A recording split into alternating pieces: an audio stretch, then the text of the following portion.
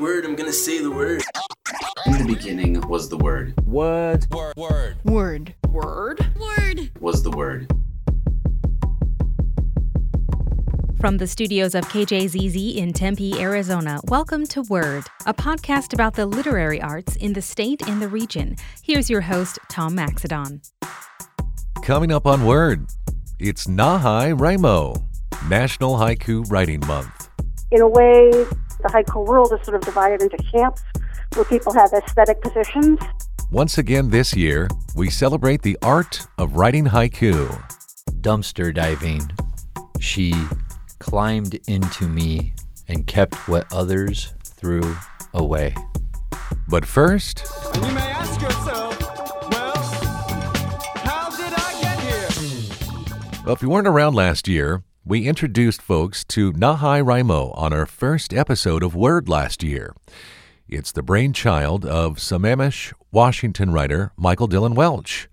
He launched the event a decade ago and joined us for our Season 1 opener. In 2010, it was October, just before NaNoWriMo started in November of that year. And it occurred to me that there ought to be a National Haiku Writing Month. And I thought that February made the most sense because it's the shortest month for the shortest genre of poetry. And so I got the domain name, set up a Facebook page, and just started it without much expectation. And I thought, well, okay, what do you do? Well, how about one haiku a day? The idea of writing regularly every day rather than 28 haiku on the last day helps get you in the haiku habit. And that's what I wanted to do. And so I set it up, and we had the very first one in February of 2011. And on the very first day, someone, and I sure wish I could remember who this was, someone suggested, oh, it would be nice if we had a writing prompt. And so I made one up and offered writing prompts for the rest of the month. And towards the end of the month, someone said, this is so much fun. Let's keep doing it. Why do we have to stop at the end of February? And so I invited a guest prompter to provide prompts for the month of March. And that has continued every year. You can find more info at the NaHaiWriMo Facebook page. But front and center for Word on this Season 3 opener is KJZZ's second annual Haiku Writing Contest. It's time for the second annual KJZZ Haiku Writing Contest. A haiku is a style of poem, often made up of 17 syllables and 3 lines. Submit your haiku about the state of Arizona, and we just might read it on air. Visit haiku.kjzz.org for details. Again, you can enter your haiku about the state of Arizona at haiku.kjzz.org. Think about all those things that state could mean. For instance, statehood, which we celebrate the anniversary of every February. Possibly a political link to the state of Arizona. Or maybe just a mindset about the state at large. And now, on with Word. For 36 years, the Arizona Matsuri has been held in Phoenix. The 2-day free festival celebrates the unique culture of Japan, its arts, music, dance, food, and also the results of their own haiku writing contest. Getting the idea? February is a busy, busy month for haiku. Well, the deadline for that contest closes February 9th. Recently, I caught up with Kelly Moore, who is the consul for Japan in Phoenix and one of the organizers of the Matsuri, which has moved to Steele Indian School Park this year and will be held February 22nd and 23rd. Consul Moore joined me at the KJZZ studios to talk about the festival, Japanese culture, and the art of haiku. But I began our discussion by asking what are some of the duties of a consul. I'm a representative of the Japanese government in Phoenix and answer actually to the consulate in Los Angeles, which is the main one. And some of the duties, if Japanese citizens get into some sort of trouble, meaning maybe an accident or lost passports, something like that, I'm there to help them. And also part of the duties are to do cultural and sort of economic promotion between Japan and Arizona. Tell me a little bit about some of your experiences over the last 15 years in that role. In that role, well, I got appointed only because I was active in things Japanese in Phoenix, and they are 5-year appointments. And during the time, I mean, there have been things, as I say, something simple like a lost passport, but also kind of promoting, international flights between Phoenix and Japan is part of some of the duties we do.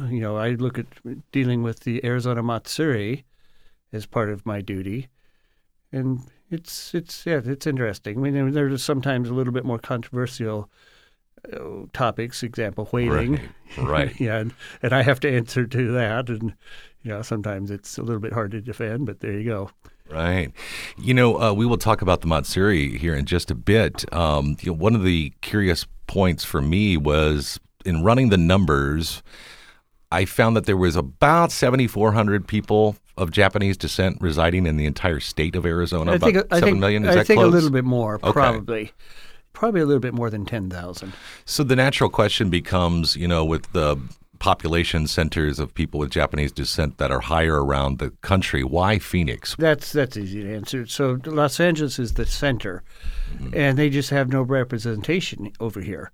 And so again, for Japanese nationals, and not Japanese Americans, Japanese nationals, if they get in trouble, they can call me.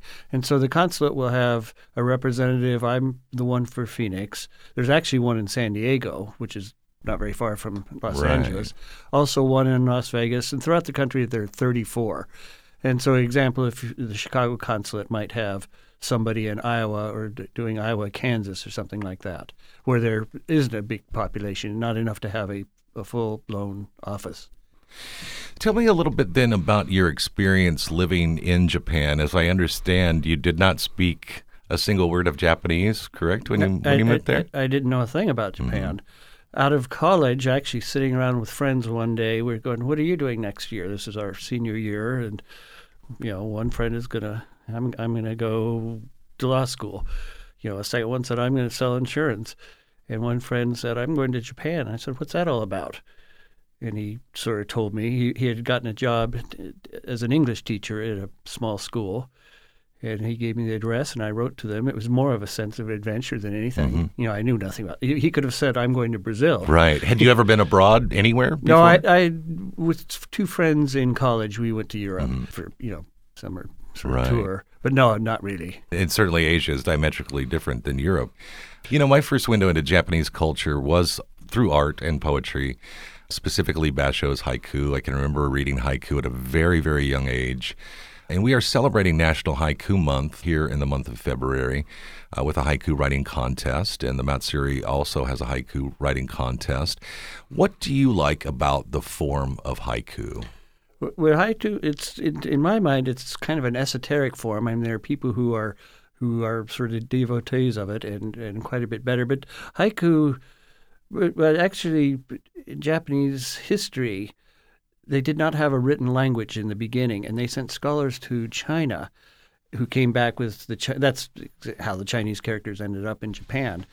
And they adopted some Chinese poetical forms. And then as they developed their own sort of written language and kind of evolved, the haiku came out. And the haiku, it's a poetic structure, and there's really no rhyming words. It's more sort of use of rhythm or measure, something like that. There's always a reference to nature in there, and the poems use images of things we can see, smell, and touch. But I brought a couple of examples of ones, if you'd like to hear them. Yeah. And this was written by a third grader. She wrote, "A flash of lightning, bright sky with a loud boom, mice scatter and run." That's wonderful. Yeah. You could just really hear the childlike quality in that. If you didn't tell me that she was that young, I would have assumed that it was probably a younger writer. And that just really, really connects to this kind of similar memories that I had when I was about that age. Yeah. And other ones. It's really fun. And most of the ones that I took examples of dealt with Arizona. And that's, in Japan, obviously they don't. Sure. But, desert redemption, tumbleweeds blowing my way, when it rains, it pours. and just the imagery of some of these. And very matter of fact, too, Yeah. the way that the kid would sort of experience things. I love that. That's beautiful. And those were poems that were submitted for last year's Yes, contest? Okay. mhm. And this is the 36th year for the Yeah. Matsuri, which I believe means festival. The word Matsuri translates as festival, so And it features all things Japanese. And the beautiful culmination of this haiku writing contest occurs at this festival because you actually exhibit these in a way, right? yes, there's always a little display area with sort of the kind of the winners put onto a nice little plaque, and everyone goes around and reads them. And the person in charge after the Matsuri, he compiles a book. I want to say one thing. We have our date of February 22nd, 23rd, and in past we have been at Heritage Square in downtown Phoenix. Right. And this year we have moved to Steele Indian Park, mainly because of spacing. It shows that even 36 years running, you're growing and you need a new space. We moved. Kelly Moore, I want to thank you so much for coming to Word and talking to us about the Matsuri Festival and the love of haiku, especially on this month, National Haiku Writing Month. Thank you so much, I Kelly. appreciate being here. Thank you. The Arizona Matsuri happens February 22nd and 23rd, and you can find out more information on our website at word.kjzz.org. I'm Tom Maxedon, and you're listening to Word. KJZZ is investigating your questions through the Q&AZ project. A listener asked how a street name in the northeastern part of the state got its sinister name. Somehow they got in an argument over this card game, and so a fight ensued. Shots were fired, and the next morning, People walking by said, "Boy, it looks like somebody threw a bucket of blood in there." If you're curious about our state, you can ask a question at qaz.kjzz.org. I'm Jay Ellison, producer of The Moth Radio Hour, and I hope you'll join us for our show here on KJZZ. With true personal stories told live without notes to standing room crowds around the world, Moth shows are renowned for the range of human experience they reveal. Moth stories aren't part of the disposable daily information flow. They stick with you. The Moth Radio Hour airs Saturday at 3 on KJZZ. Welcome back to Word. I'm Tom Maxedon. Thanks for joining us during NaHaiWriMo, National Haiku Writing Month. Miriam Sagan is a Santa Fe poet and a haiku enthusiast. She hosts a blog called Miriam's Well. We caught up with her recently on the phone on the final day of her writer's residency in Truth or Consequences, New Mexico. And I began by asking why she started her blog. Thank you for asking. It's basically a container for different projects. It's my work, the collaborative work that I do. I'm covering Santa Fe, the art scene there, particularly the West Side, which is the rail yard, which is where I live. But I've said it's my community, whatever that means. And I have a lot of contributors from all over the world, people I've never met in India, and my nephew, who I know well, in Ohio. So, Specifically, we wanted to talk to you about the art form of haiku. Do you remember the first time that you wrote a haiku? I do. I wrote haiku in the 6th grade. I had a teacher, a very strict teacher, who tried to teach me to spell, and I have dyslexia, and I still can't spell. But she taught us haiku, and it was wonderful. I mean, I remember I fell in love with it because it didn't rhyme, and it was short, and kids could do it. So that was my introduction. There are many different thoughts on haiku in terms of being exactly 17 syllables and whether they're 5, 7, 5 on each line. Through my discussions with other people, I found that is really because of translations of Japanese haiku into English, and that the syllable count, or the total amount of syllables and the notion of 3 lines, is maybe somewhat mythological to the English language. How do you feel about the syllable count and, the graphical presentation of haiku? I take a pretty relaxed attitude towards it. I'm not against formalism, and I'm not against the kind of Americanization of the form. Certainly historically it's been 5, 7, 5, 3 lines in English, but that actually changed much longer ago than people are willing to admit. Allen Ginsberg was writing one-line haiku many decades ago. In a way, haiku is sort of divided, the haiku world is sort of divided into camps where people have aesthetic positions. But I was very influenced by Elizabeth Searle Lamb, who was one of the early members of the haiku community and was called the First Lady of Haiku. And she was a close friend of mine, and I asked her if she had any advice, and she said no, because I just do what I want. And that was pretty great advice. So sounds like a poet. I don't come down, doesn't it? I don't come down on one camp or the other. I think both are fine. Both are functional. Well, I wanted to pick up one of your haiku from your blog, and this is under a section entitled Hiroshima, and I thought this was a beautiful haiku. Hiroshima, today it's just a station on the bullet train. I wrote that when I was in Japan about 2 years ago. And, if I use the word Hiroshima, I don't get to the 5 syllables, and so the rest of it's pretty close, but that sort of speaks to what you were just illustrating there, that you kind of do what you want. But I thought that was a beautiful poem. What was the inspiration beyond just being there in Hiroshima? Thank you for asking. I had a month in Japan with a creative collaborator who was my daughter, and we were living in Itoshima, and because we were under sort of deadline pressure to do a piece, we just took one field trip, and we went to Hiroshima. As New Mexicans, where the atom bomb was invented, I think it was, there was a kind of heavy onus on it as a pilgrimage.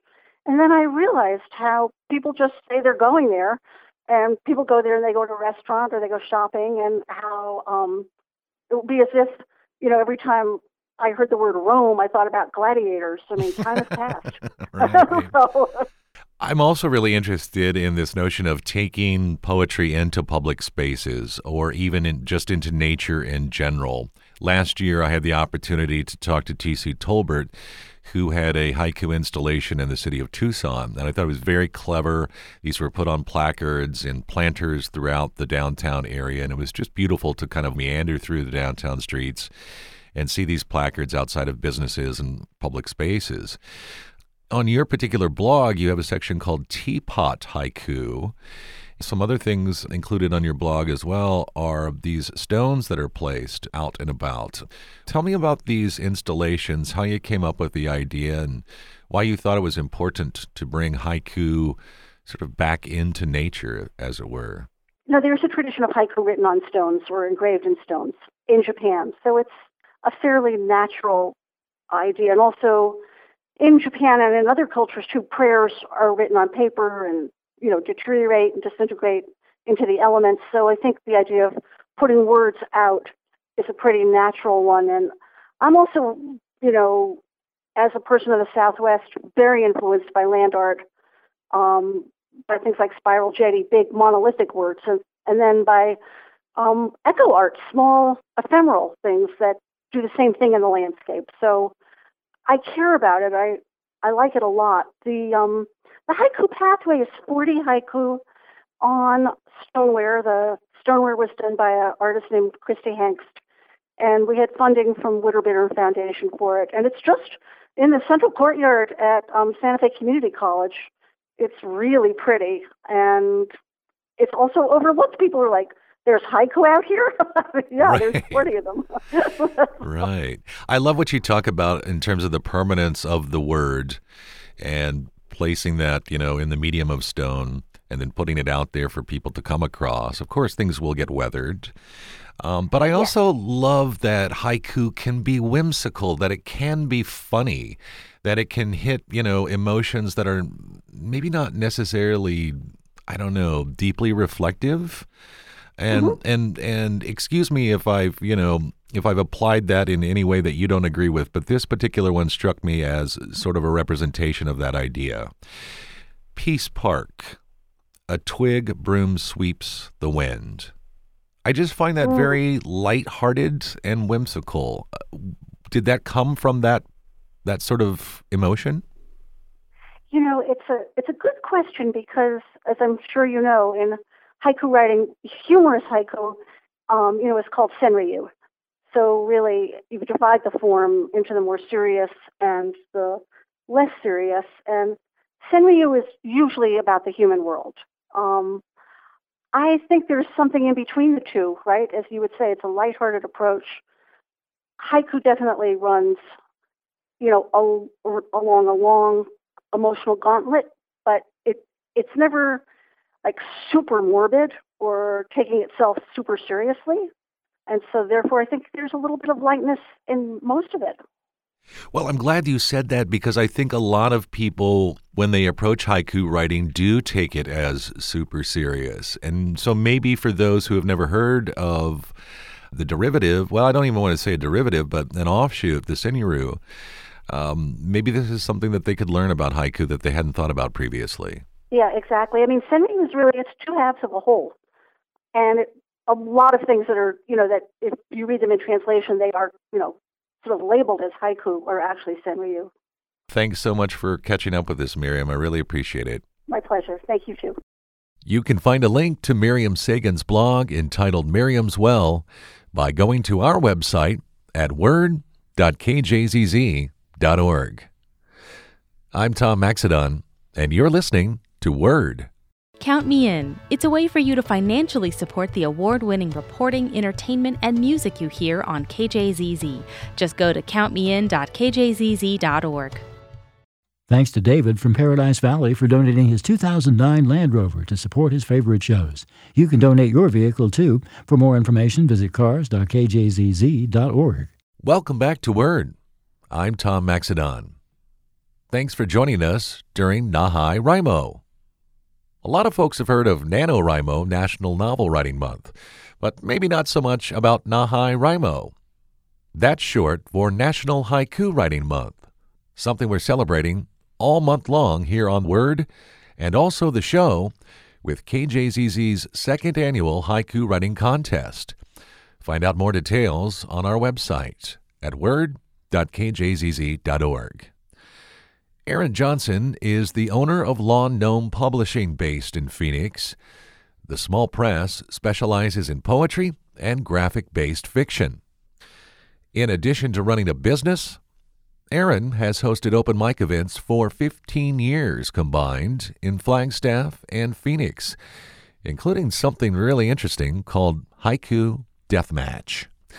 Recently, Aaron joined me at the KJZZ studios in Tempe, and I began by asking him to describe what happens during those contests. I do one in April for National Poetry Month. I do one in February it's like an erotic haiku death match. And then I do one on Halloween every year where people can wear costumes and then they write haiku about their costumes. So it's like a Comic-Con in that way, a Haiku-a-con or something. I don't know what you call it. It is kind of like that. I like haiku the most out of all forms of poetry because it forces people to write very concise, meaningful 3-line poems, right? And, you have epic poetry on one side of the spectrum, right? And that's like your Beowulf and your Odyssey, like those really, really long stories, and to write a really great epic poem is another challenge.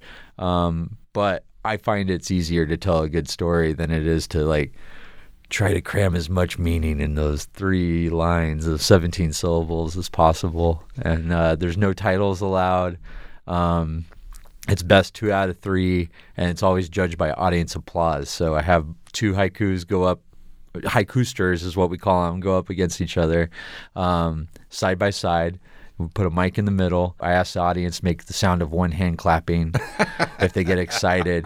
So it's very serious, and you're in a bar where people are getting kind of loose, and so there's this suppression of excitement, of I can't laugh too loud or I can't, and so it's the poet's job to really try to incite that unmanageable excitement where you crack, so right. There's some snickering or there's some that happen, Is it kind of like the dad joke face off, where you try to get the other person to laugh on these stupid jokes, right? You're trying to get the crowd to emote something, right? Or battle rappers, right? That do the what is that called, wild style or something like that, right? Or No, I first heard about this from Tomas Stanton over there at the Mesa Arts Center.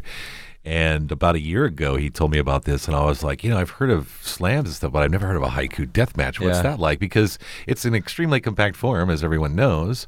Right. And how do you, first of all, hold the attention of an audience is what I always felt was extremely difficult when I was doing this stuff many, many years ago. Of like, am I going to have to read 75 haiku? Because I've got like 10 minutes up here, and it takes about 20 seconds to read a haiku. Right. When we do these haiku death matches, they're all bracketed out, right? So we'll have like 16 performers in the beginning, right? And then it goes down to 8, and then it goes down to 4, and then there's 2, right? And so I tell haikusters like in emails before the event, and it does take a lot of prep to execute something like this, is you really need 30 good haiku to win, like at least.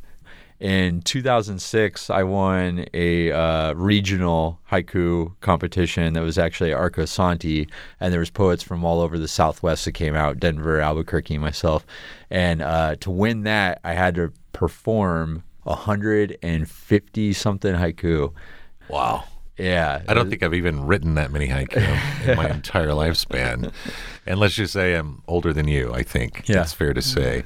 You also were the recipient of a Phoenix Public Arts grant a few years back, in which your haiku was put up on a billboard for everyone to see who came through that area. I have it here with me. Would you mind reading it to us? Yeah. Okay, great. Dumpster diving. She climbed into me and kept what others threw away. It's really emotive and not what I expected from the first line. Something that I enjoy immensely about the art form of haiku. I don't want you to tell us the meaning because I don't want to spoil it for people. So tell me a little bit about the inspiration behind that particular haiku. When I first started writing poetry in general, I lived in Flagstaff, Arizona. I was going to NAU, and a lot of poor college kids get really excited about trying to find creative ways to save money or to, wear cool clothes or have good books or find good records, right? So that's the same kind of mentality that drives people out to thrift stores, as like hunter-gatherers of cool forgotten tomes, right? Like cool stuff.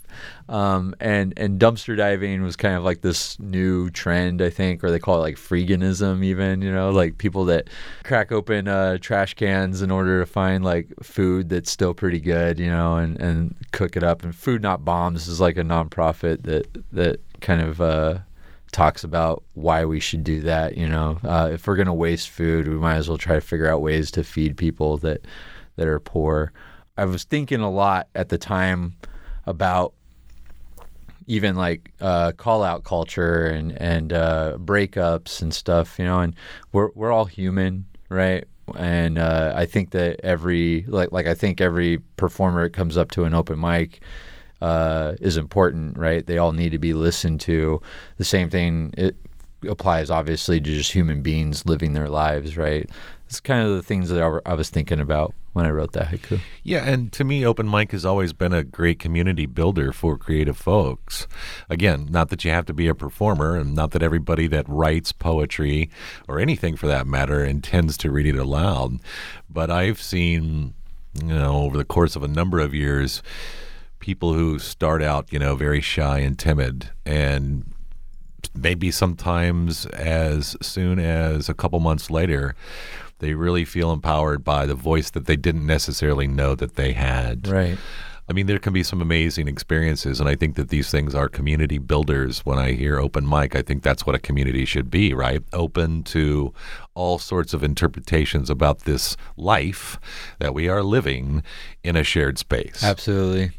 And that discourse is important too. One of the things I'm always interested in, particularly about haiku, are people's first experiences. Many of them tell me it came from childhood. They had a English teacher, for instance, or just a homeroom teacher that wanted to explore the art form of poetry. And because it's a short form, it seemed natural to sort of teach kids about poetry through a short form. What was it about haiku that interested you? Was it something that was like right away immediately, like, wow, this is really cool? Or did it take some time for you to get into? It took some time. And why was that? I think when I first got into poetry, I was drawn to the creative storytelling aspect of it, especially with slam poetry. And then I really liked storytellers that I've heard on radio, or even like Ken Nordine and stuff, like, like just like interesting voices and personas, right? And he's the word jazz guy. He's the word jazz guy. Yeah. And I really, really liked how his stories, or like his like weird quips, where they had like this music to it. And I thought that the poetry is what brought that out. But over time, as I was writing and developing my voice, I realized that I enjoy hearing poetry where every single line is just like an unimaginable concept, whether it's like mastery of language and playing with words, or really tight rhymes where you're like, oh man, I didn't see that one coming like that, but that was great. Or like lines that make you scratch your head, and and you're just like, wow, there's just so much meaning there, And when I can just hear them back to back, poems where it's just like line, boom, line, boom, line, boom, it's this great feeling, right? And so haiku was a way to force that. It's these strict confines of like 3 lines, 17 syllables, should be about nature. You don't have time to waste time. You don't. Right. It's word economy. Yeah, right? yeah. Like, which is a hallmark of poetry, is compaction. That's what separates it from the art forms of fiction writing, even shorts, for instance, the shortest form of fiction writing. Then you mentioned Ken Nordine. One of my favorite albums ever, and I'm just talking about all albums, is his Colors album. Yeah. Where he just rolls through colors. And I'm, as you were talking just now, I'm thinking about Ken Nordine in the back of my head, about how those, the punch of those words and the imagery that's going on, you can hear the color, the very color that he's talking about on that particular album. I think a lot of people, and this is just my impression, when it comes to haiku, if they're not interested necessarily in the art form, it might be because of that compaction. They find that extremely difficult. Like maybe they can write, couplets out the wazoo. They're just good at rhymes, right? Or whatever. Maybe they're just good at sonnets, and because they need more space, they need more words, they need a bigger canvas, if you will. But I also think that for whatever reason, sometimes people think that haiku is extremely pretentious. And it's like, this is put the bow tie on for serious writers of poetry only. Sure. I mean, they're kind of like yo mama jokes too, though, right? Yeah, like when they can be. Yeah. If you master them, and you can get used to those confines, it can get to the point where it's just like these short, hilarious, quips. Where it does get pretentious is when people start like, really, really thinking about the argument of like, it was meant to be about nature, which is like the traditional structure, right? Haiku needs to be 17 syllables. It has to be 3 lines, and it has to be about nature. And then like Americans started getting into it, especially Jack Kerouac, right? Fell in love with haiku, and then he was performing on top of jazz. But he's like, we're American. We're people. People are part of nature too. And that's where it started like getting in this whole new realm of really haiku can be about anything. Because if we're part of nature, if we're living things, organisms, right, then everything that we see, experience, feel is what we can talk about in haiku. And that's where those walls kind of got torn down, right? And even at the Haiku Deathmatch, we don't pay attention to the 3 lines. We only pay attention to the 17 syllables. I was going to ask you that because Kerouac's contemporary, one of them anyway, Allen Ginsberg, who was largely responsible for getting Kerouac published, because Kerouac hated that aspect of writing. Not that he wasn't serious about being published, but it's just like, I got to go meet with some salespeople, Yeah. But yeah, I mean, Allen was doing 1-line poetry, as a former guest that we heard from earlier in the show talked about, and was not necessarily set on the 17 syllables. And as I understand from talking to other people, that is largely a convention of the English translation of Japanese poetry, that they weren't 17 syllables. That's just the way it works out in English pronunciation.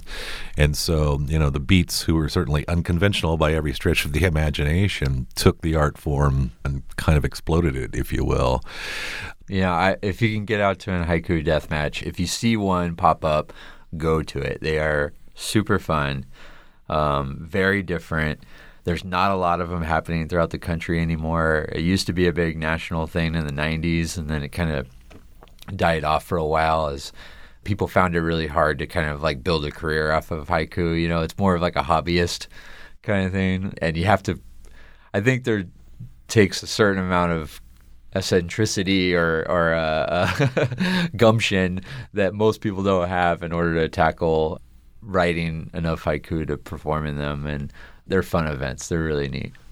Well, certainly for that art form, but I would say just poetry in general, it takes quite a bit of fortitude to try and make a living out of it, even if you even can, right? For that matter. Yeah, most of us try to figure out something else, whether it's teaching or running workshops, right, or hosting events or publishing, right? Like, there's always like sidestep ways of making a living as a poet where you could still work on your craft, but you have this other thing to pay the bills and make sure that everyone's okay. Not quite like acting and then also being a waiter or a waitress, but yeah, it's actually really similar. Huh? It's kind of similar. Okay. Yeah.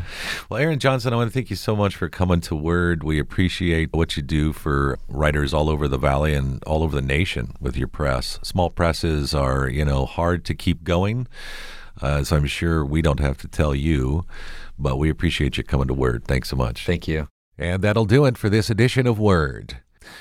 You can check out our archive at word.kjzz.org.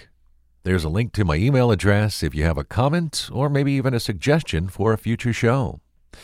And don't forget to participate in KJZZ's second annual haiku writing contest. The link to the entry form is available on our website.